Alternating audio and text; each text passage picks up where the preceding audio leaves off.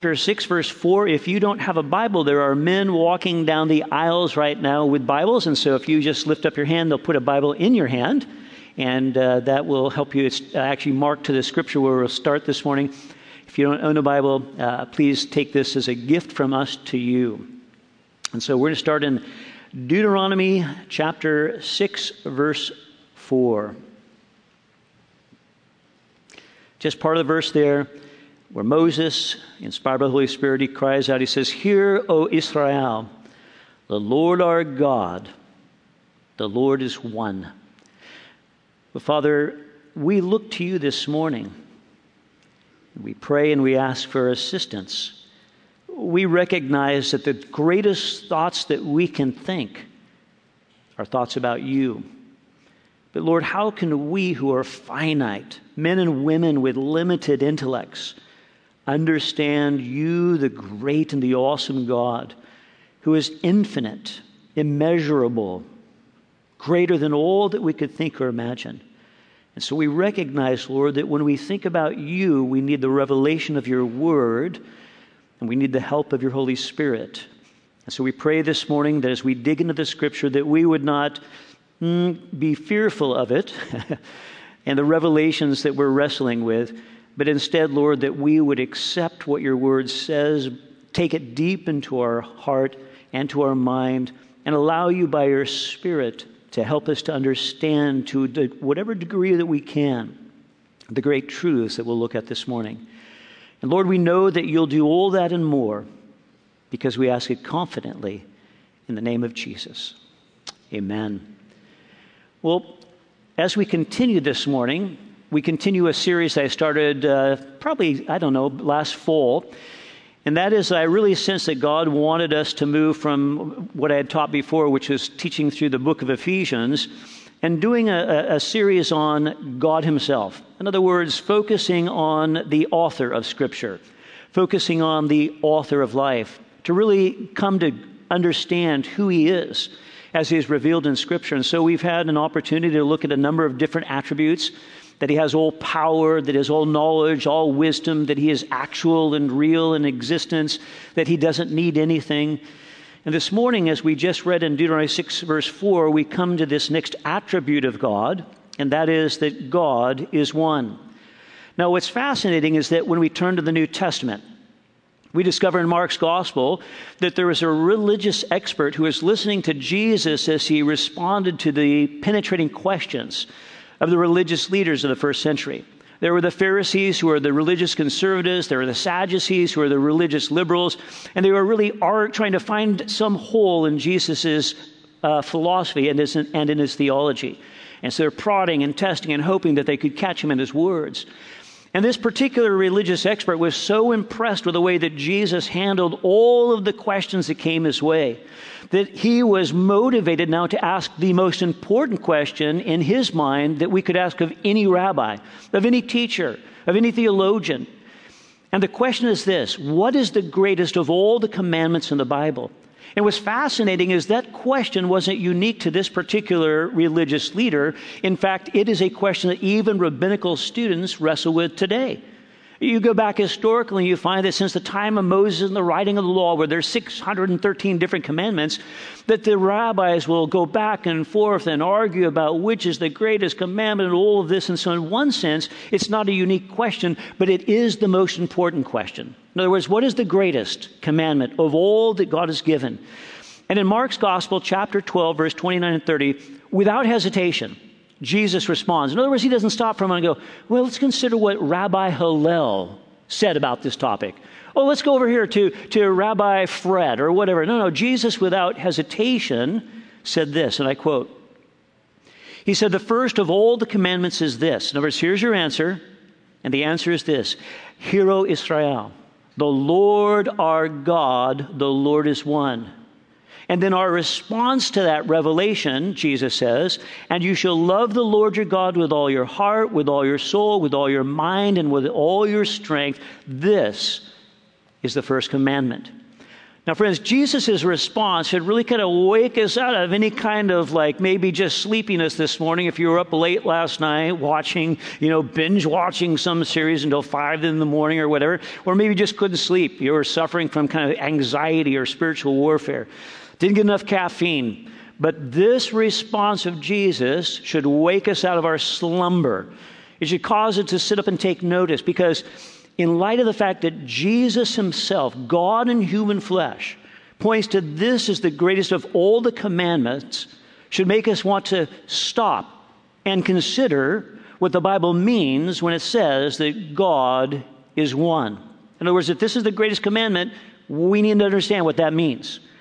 For surely, since this is of greatest importance, at least in the Lord Jesus' esteem, then it must be important for you and I to understand what the Bible says and what the Bible means when it says that God is one.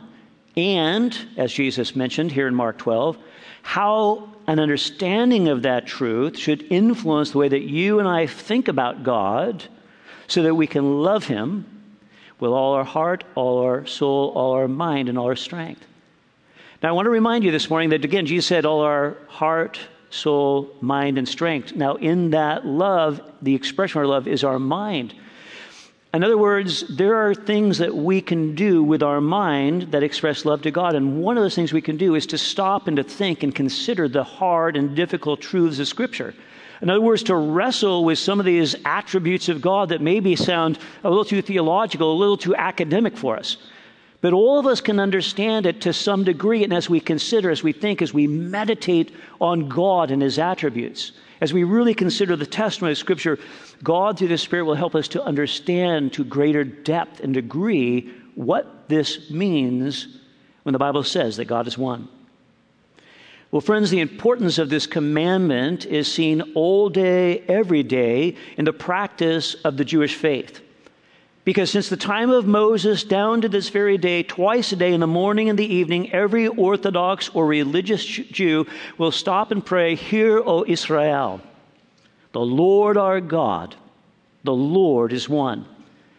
And they do that for a number of reasons, but they do it specifically because this one single verse captures the fundamental difference between the God of the Scripture, the God that you and I worship, the God that the Jewish people worship, that true and the living God, as distinct from the multitude of gods and goddesses that are worshipped by the pagans throughout the world.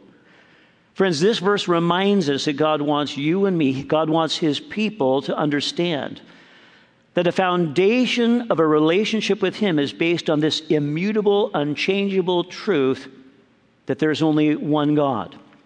And while many people in the world today would disagree, claiming that there are in fact many gods, Scripture makes it clear without apology that there is only one God. For example, the Lord speaking through Isaiah the prophet in Isaiah 44:6, boldly, again without apology, says this, and I quote, "Thus says the Lord, the King of Israel, and the Redeemer, the Lord of hosts. He says, I am the first and I am the last, and listen, besides me there is no God." In other words, he looks out in the heavenlies, he looks to the expansive ends of the universe, he looks in every planet and every place, and there is no one and nothing that is his equal. God is a unit of one. There is one God, not many. And so our continuing study of God's attributes, we turn now to the attribute of his oneness, that we might know him better, that we might love him more. Well, friends, as we just read, God declares that there is but one God. Now, that oneness of God is expressed, interestingly enough, at least as Bible students suggest, in two different of his attributes. Number one, the first attribute that we're familiar with is what theologians call divine unity. Now, don't get all excited like, oh no, he's using theological terms. You guys are brilliant. You can understand this. It's simple. Divine unity, which simply means that God is one being, not many. In other words, there's one and only one God. What we would call monotheism. Mono is single, one, theism, God. Versus polytheism, poly meaning many, theism, God, many gods. No, the Bible is clear. There are not a multiplicity of gods and goddesses, such as are worshipped in the Roman and the Greek pantheon.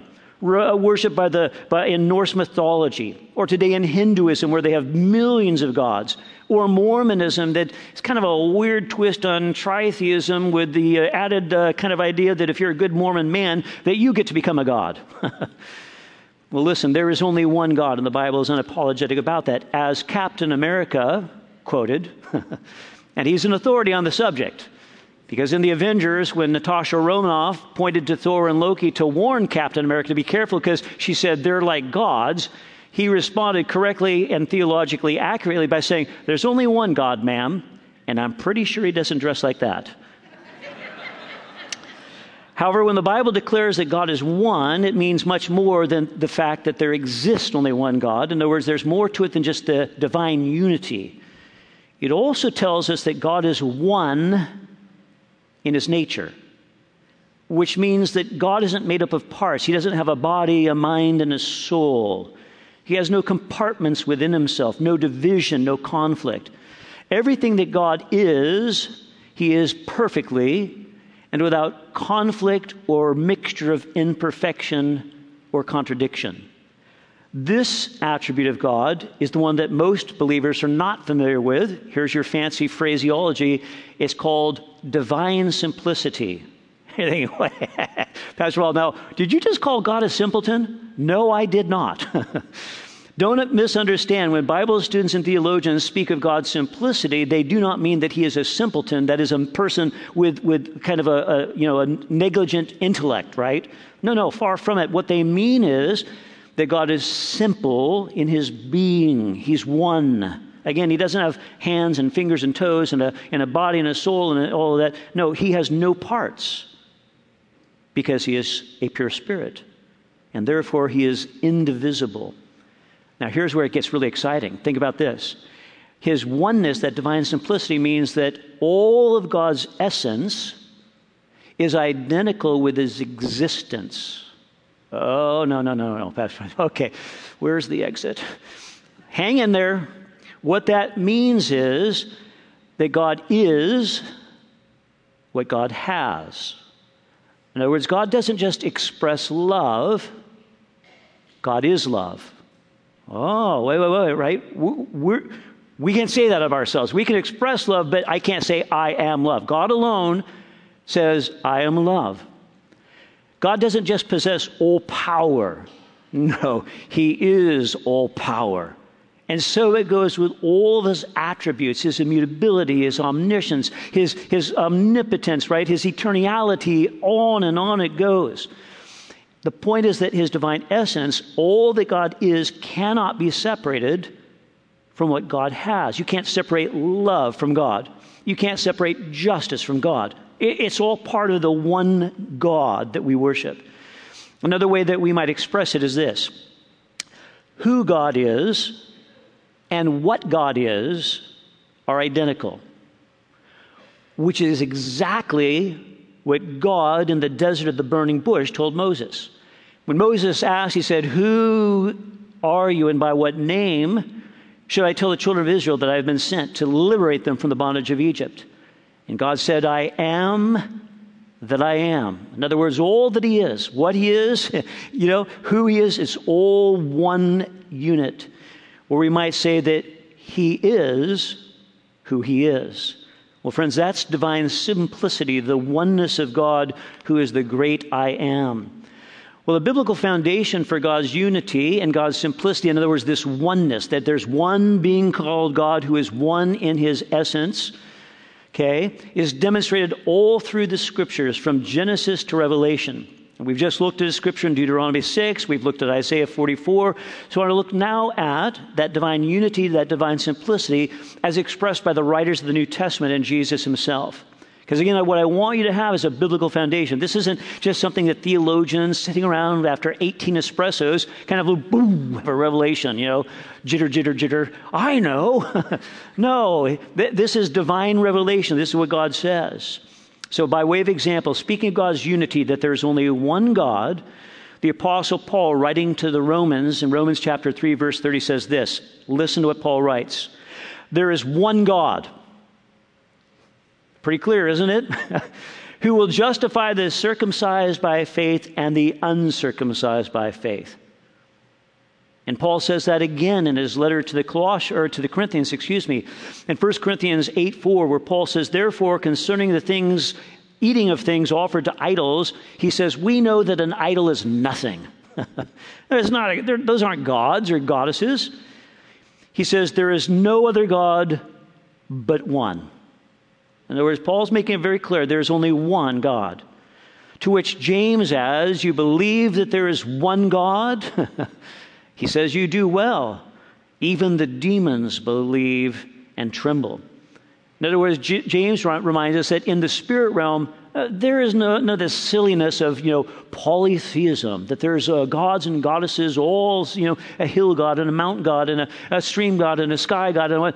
No, the demons know exactly how many gods there are. There's one to whom they tremble before, and they know that there's a day coming when they will be cast forever into the lake of fire. And so they tremble when they think of that one God. And so our belief in the oneness of God as expressed in his unity, that there's only one God, is established on the sure foundation of Scripture, again, from Genesis to Revelation. Well, let's turn to the more difficult aspect of this oneness, the divine simplicity. And the biblical evidence for divine simplicity is demonstrated, first of all, in the nature of God that is described by the Bible, where it says that he is pure spirit. Now think about it. What that means is that God is not made of matter. He is immaterial. Everything around us, right? This pulpit, the chairs you're sitting on, the skin on your chinny chin, right? The stars in the universe, everything that's been created was made by God, and it is not God. In other words, he didn't make stuff that he's made of. No, he made that stuff, but he's not of that stuff. He's immaterial. And that's very different than you and I and the Pleiades and the redwood trees and sequoia and the ocean that washes across our shores, because everything that is made of matter has parts. It's physical, it's material. The God who is immaterial, he's not made up of atoms or molecules. He doesn't have hands and feet and eyes and a nose. He who is immaterial doesn't have parts. And that's evidence of the oneness of his being. Again, what we call divine simplicity. Think about it. Pure spirit, you can't divide it. There's nothing to grab a hold and say, I'm going to pull that out of it. No, he's all one. And Jesus affirmed that truth when he was speaking to the woman at the well in Samaria, John 4, verse 24, and he says, God is spirit, and those who worship him must worship him in spirit and truth. Jesus earlier in John's gospel declared, no one has seen God at any time. John 1:18. Later in John 6:46, he says, no one has seen the Father. And the point is, what Jesus is describing is that when we think about God, God the Father, God the Spirit, he's bigger than his creation. Well, how do you even look at that? Right? I mean, think about that. How do you look at a God who's bigger than the universe? Well, the point is that we cannot comprehend he who is invisible, he who is pure spirit. And that's because, again, our physical eyes have not been given the capacity to see into that spirit realm, which, of course, is why anytime that God wants to show up on earth and communicate face-to-face with mankind, he always shows up in the person of God the Son, that is Jesus, God in human flesh. In other words, we look in Scripture, even in the Old Testament, where God shows up, like in Genesis 18, for example, where it says that the Lord appeared to Abraham. Oh, that's interesting. God appeared to Abraham? Well, not only appeared to him, they walked together, talked together, negotiated over Sodom and Gomorrah together, had lunch together. Clearly, that's not God the Father. Jesus said, no one has seen God for his Spirit. No one has seen the Father. Who did they see? Who did Abraham see? Jesus Christ, God in human flesh. Which is exactly what Paul communicated to his friends in Colossae when he wrote in Colossians 1, verse 15. He said, he, Jesus, is the image, listen, of the invisible God. God who is spirit. Well, all these verses and many more testify that God is immaterial, that his essence himself is immaterial, is pure spirit. Therefore, again, he is simple, he is one, he is indivisible. Now, it might help to kind of build on this idea by looking at what the Apostle John writes in 1 John chapter 1:5, where he tells us that God is light, and in him there is no darkness at all. Well, friends, John is here affirming the oneness of God's being, that by extension there exist within God no contradictions, no conflicts within himself. He's pure light. There's no shadow, there's no darkness at all. He is pure light. In other words, what God is, he is perfectly and without impurity or contradiction from eternity past, which we cannot measure, through eternity in the future, which we cannot measure. He has always been perfect, with no mixture or impurity or contradiction within himself. So stop for a minute and think about what John's saying. God is light, and in him is no darkness at all. And then we could just begin to go through each of the attributes of God and say, for example, that God is wisdom, and in him is no foolishness at all. Right? In other words, there's no folly in God, no kind of a moment where he forgot who he was and, God, forgot to hold the universe together there. No, there's no folly at all in God. God is good, and in him there is no evil at all. God is power, and in him there is no weakness at all. In other words, all that God is, he is perfectly, without conflict or contradiction within himself. All this is true because God is one. And as such, he exists eternally in a perfect, indivisible oneness. Now, friends, that's in stark contrast to how you and I experience existence in life. Think about ourselves, our bodies, these bodies that contain our spirit and our soul. Think about your dog, your cat, the fish in the sea, the birds in the air, the planets. Everything else in creation is made up of parts. In other words, there's not just a unity of simplicity. No, all of us have parts. Paul, writing to the Corinthians, 1 Corinthians 12:12, he says, a person's body is one thing, but it has many parts. And though there are many parts to a body, all those parts make only one body. The human body, Paul says, has many parts. Again, Paul contrasts for us our nature and God's nature. God who is simple, no parts, we have parts. In other words, you look at our body and we have organs, we have bones, we have blood, we have fingernails, we have hair, we have teeth, we have toes, we have brains, right? All these different parts. And we also recognize that we can lose parts and add parts. Right? So by way of example, a person can lose a tooth or, and I don't mean to call attention to it, hair, but we can also add parts like a crown or an implant to replace a lost tooth or a toupee to cover a bald head. We can even change our personality over time. In other words, the person you and I are today is not the same person we were when we were 8 years old, right? And for those of us that maybe lived an ungodly life as a youth and then came to faith in Christ, thank God that we're not the same person today as we were once before. We've changed. Even our personality has changed. And then ultimately we recognize that at death, our spirit and soul is separated from the body. The body stays in the ground, right? And for the righteous who have trusted in Christ, Paul says to be absent from the body is to be present with the Lord. Our spirit, our soul are immediate with the Lord. They're separated because we have parts. And while our essence always remains the same, that is what we are always still human. Nonetheless, our attributes, who we are, the color of our hair, the height or shortness of our body, right, the length of our limbs, the number of the teeth we have, even our personality, all that can change over time. And so Bible students and theologians say that you and I and everything that God has created are complex. We're made of parts. But not so with God. God never changes because he is perfectly one in his nature. Now, I know for some of you this is like pushing your minds, but hang with me because Jesus said This is the greatest of all commandments. So we want to, even if it's a struggle, we want to work through this and let it stir around in our brains for the next week because it's beautiful. Listen, God's essence, what he is, and his attributes, who he is, are identical and cannot be separated. As such, every attribute of God, his omniscience, his omnipotence, his immutability, his love, his light, all that exist in perfect, unchanging harmony with every other attribute in his nature. And therefore, he can never lose anything or add anything to himself because he's one. He has no parts. He's perfect. So, for example, God doesn't have a mind where it contains all of his wisdom and knowledge and a heart that beats with his love and compassion. No, there's no separation like that in God. Rather, each attribute of God exists wholly and indivisibly and eternally with every other attribute of his.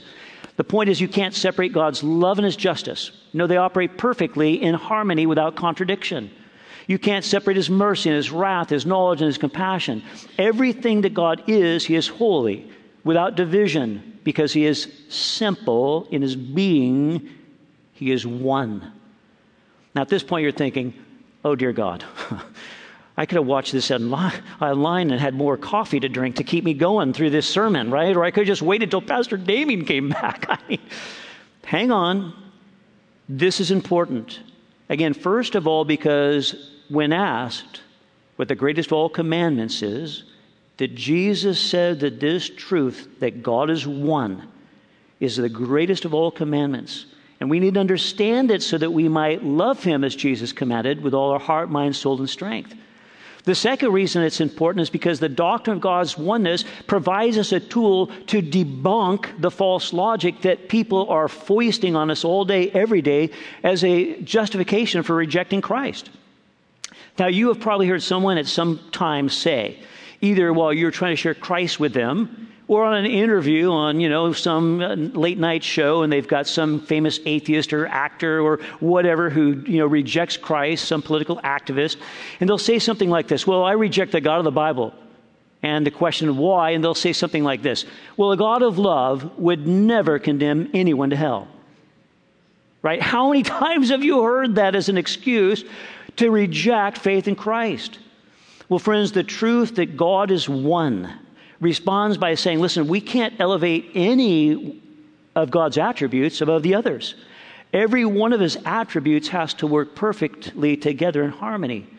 In other words, for the person who claims that a God of love would never send anyone to hell would logically mean that God could only be love. He could never be just. And whenever I hear somebody say, well, a God of love would never send anyone to hell, I go, whoa, time out. Do you want God to be just love and not just, like to condemn the wicked, right? To do away with the child murderers and rapists and all of the evil in the world? Or do you just want a God of love, right?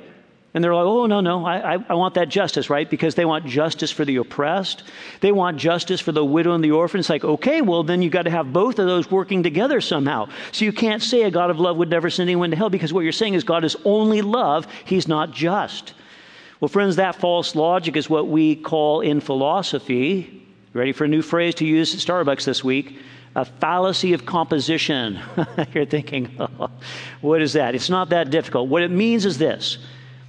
When a person says something like a God of love would never send anyone to hell, it's false logic, because what it says is that what is true of the part is true of the whole. So, for example, if somebody is watching this sermon right now online, they would correctly observe that Pastor Paul is bald, which reminds me of a life verse.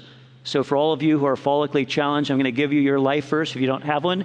It is Leviticus 13:40, where God says, as for the man whose hair has fallen from his head, he is bald, but he is clean. Well, back to my illustration. The person watching this sermon online today would correctly observe that I am bald, and as we just learned, I am clean. But it would be untrue to conclude that all pastors are bald. In other words, just to kind of group us all together, a pastor is bald, part is true of the whole. Or worse, to conclude that the entire congregation at Calvary Chapel in Modesto, including the women here, are bald because Pastor Paul is bald. No. Clearly, that's not true. Well, that's a fallacy of composition. To conclude that it was true of part is true of the whole. Well, friends, that's the error in the false narrative of the person who takes any of God's attributes individually and raises it above all the others as if they kind of exist in contradiction to each other, or they can be divided. But because God is one, all of his attributes exist together in perfect harmony, and he is therefore able to be both loving and just. So if you were here the last time I taught, I mentioned Oprah Winfrey. And as a young person, she rejected the Christian faith when she heard her pastor say that God is a jealous God. Well, she didn't like that because she wanted a God of love, not a God of jealousy. So she said, well, if God is just, I want nothing to do with that God. She was incorrectly elevating one attribute of God, his jealousy, over another attribute, his love. God's oneness responds by saying, no, God's attribute of jealousy operates in perfect harmony with all of his attributes, including his attribute of love. In fact, as I mentioned in the last study that I did, God's jealousy is a perfect expression of his love to protect you and I from anyone and anything that would rob us of what he knows is best for our lives. So you don't separate them. No, God is jealous and love, but they work together perfectly. And the take-home point is this, that God's oneness tells us that his essence, what he is, a unique being, the divine God, and his attributes, who he is, his divine nature, are identical and inseparable. Or we might say it this way, what God is what God is like. Now the application, at least one application, is this. If unity is true, there's one God who exists in perfect oneness, okay, then polytheism in all its forms is false. In other words, any religion that claims there's more than one God is false because God says there's one, and he exists as one. And so polytheism is false because it denies God's unity. Tritheism, kind of a word that, again, I'm throwing out there for you to think about, is an ancient Christian heresy that said there wasn't one God in three persons, but there's three separate gods. Today, Mormonism practices a form of tritheism where they see the Father and the Son and the Holy Spirit as three individual gods, right? The point is that that's a heresy because it denies his simplicity, that there's a oneness in his being. Idolatry, then, of any kind is sinful. So if it's true that there is one and only one being in the universe that is God, then one and only one being in the universe is worthy of your worship and of mine. And therefore the worship of anyone or anything else is sinful, and it's a sin against the true and the living one God, and therefore worthy of judgment. Well, friends, even though the scripture is clear, there are some who reject and object to the oneness of God. And there's a number of interesting protests raised against God's simplicity that are based on some really sophisticated philosophical arguments where literally, if I was to delve into them, I'd spend the next 25, 35 minutes just defining metaphysical terms before we could even talk about the argument. We're not going to do that. If that's the kind of thing that really tickles your intellect, then I'm going to point you towards Pastor Tom, our resident theologian and librarian, and he can point you to some good books where you can work through that stuff. For the rest of us, including me, who do not have a PhD in philosophy, the most common argument that you and I are going to run into on this street against the oneness of God is the question, whoa, aren't you a Christian? Well, then how does God exist as one and yet three persons, Father, Son, and Spirit? That sounds like a contradiction to me, right? And that's the argument that you're going to receive from Jews who reject Jesus, Muslims, and cult members, like the Way International, who reject the triunity of God. But again, that's going to take an awful lot of time to develop, so guess what? We're going to do that next Sunday. So you got to come back next week. Come on, put your seatbelts on. We're going to talk the triunity of God next Sunday. So let's move now from the cake to the icing. In other words, let's get to that cream cheese and, whipped with a little vanilla and some powdered sugar frosting. I know it's almost lunch, but think about that, the tastiness. All right, the blessings and the benefits that we receive is because of God's oneness. Number one, God's oneness means that he is indivisible and therefore indestructible. Because God is one and does not have parts, think about it, he cannot come apart, be torn apart, blown apart, or fall apart.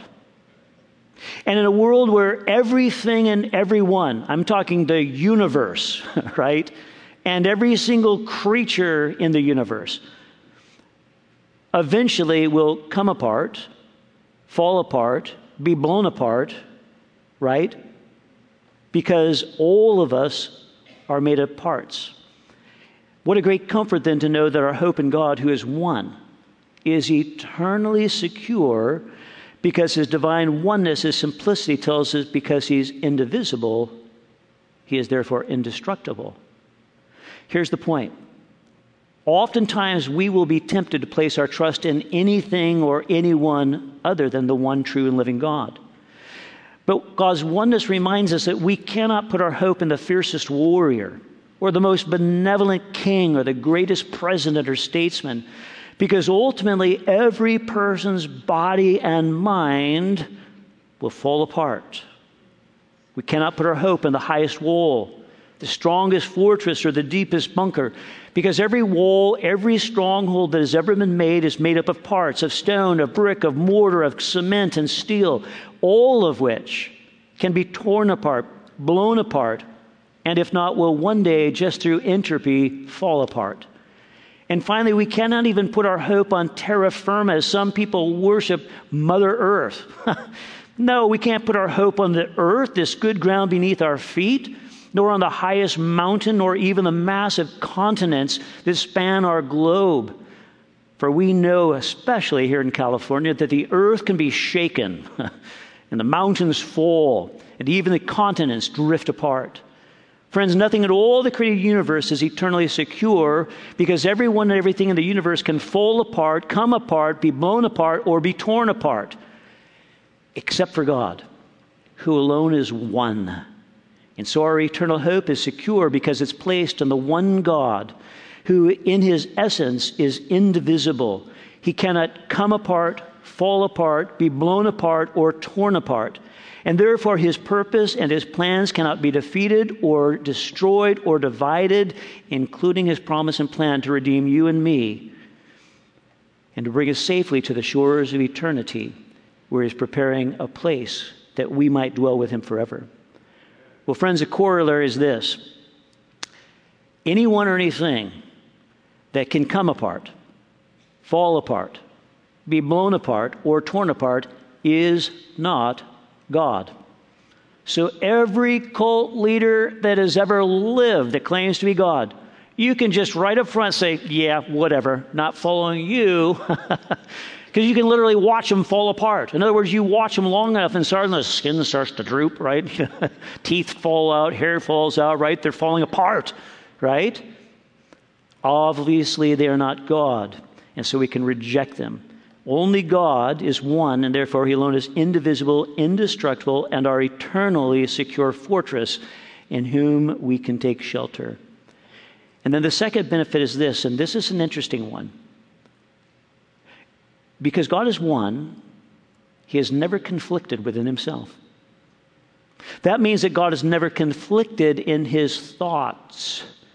He doesn't wrestle in his mind over doing, like, okay, should I do this or should I do this? Like, should we create this or maybe we'll create that? I don't like that waterfall. We're going to No, God doesn't wrestle in his thought between, what he did or what he didn't do or what's right or what's wrong. God has no conflict within himself. Now think how different that is than you and I, right? Every one of us knows by personal experience what it is to be conflicted. Some of you laid awake last night, conflicted, right? You either are making a decision and you're conflicted about which choice to make, or you made a decision and conflicted about whether you made the right choice or not. As the Apostle Paul so eloquently describes in Romans chapters 8, the life of the flesh versus the life of the spirit, he talks about this war that wages within all of us, both the lost and the saved, between the flesh, which wants to do the things of the world, and the spirit, which wants to do things of God. And it's all taking place in our mind for control of where we're going to go in life. And even when you and I make good and godly decisions, where we know it's based on chapter and verse. We're absolutely positive, based on the Word of God, that we made the right choice. Even then, we can lose sleep and toss and turn because we're conflicted in our mind. But not God. Because He is one, He never second guesses any decision that He has ever made. He isn't pacing back and forth in heaven this morning, stressing out and worried about His decision to let you and me become one of His children. He's not looking at Michael, what did we do? We let Paul Lester into the kingdom of God? April 4th, 1976. Michael, where were you? He accepted me by faith. Why did we let him do that? I'm going to have to spend eternity with this guy. No, God isn't doing that. And the point is, He will never regret His decision to accept you and me, who have received Christ by faith, into His eternal family. Now just think about that for a moment. How different than you and I, who, again, have been conflicted over so many decisions in life. Made a decision we thought was good, only later to regret it. And it could be from little things to big things. Little things like, do I do the milk chocolate or the dark chocolate? I'll give you advice, always dark chocolate. Anyway, to the person that you chose to marry, right? From little decisions to big decisions. And how many times we made a decision only later to regret it. But God has never known regret, because God has never conflicted about anything, including every single decision He's ever made. So friends, when it comes to the question of salvation, you and I can let our hearts be still. We can let our anxious thoughts be calmed. And we can reject every condemnation that the enemy would whisper in our ear to make us doubt our salvation. We can instead remind ourselves that God is not conflicted at all. Oh, we might be, but He's not conflicted about the decision He made to choose you to spend eternity with Him. Now, that's not my opinion. That's what the Bible says. Let me read you 2 Thessalonians 2:13. Paul says, we are bound to give thanks to God always for you, brethren, beloved by the Lord. Listen to Paul, again, inspired by the Holy Spirit, he says, because God from the beginning chose you for salvation through sanctification by the Spirit and belief in the truth. Wow. In fact, God is so unconflicted in His thinking that He already sees you and I, who accept Christ as Savior and Lord, seated in the heavens. In Ephesians chapter 2, Paul writes, He has raised us up together and made us sit together in the heavenly places in Christ Jesus. How sure? Oh, just read Revelation chapter 5, where the Apostle John on the island of Patmos was taken in the Spirit to see the latter days.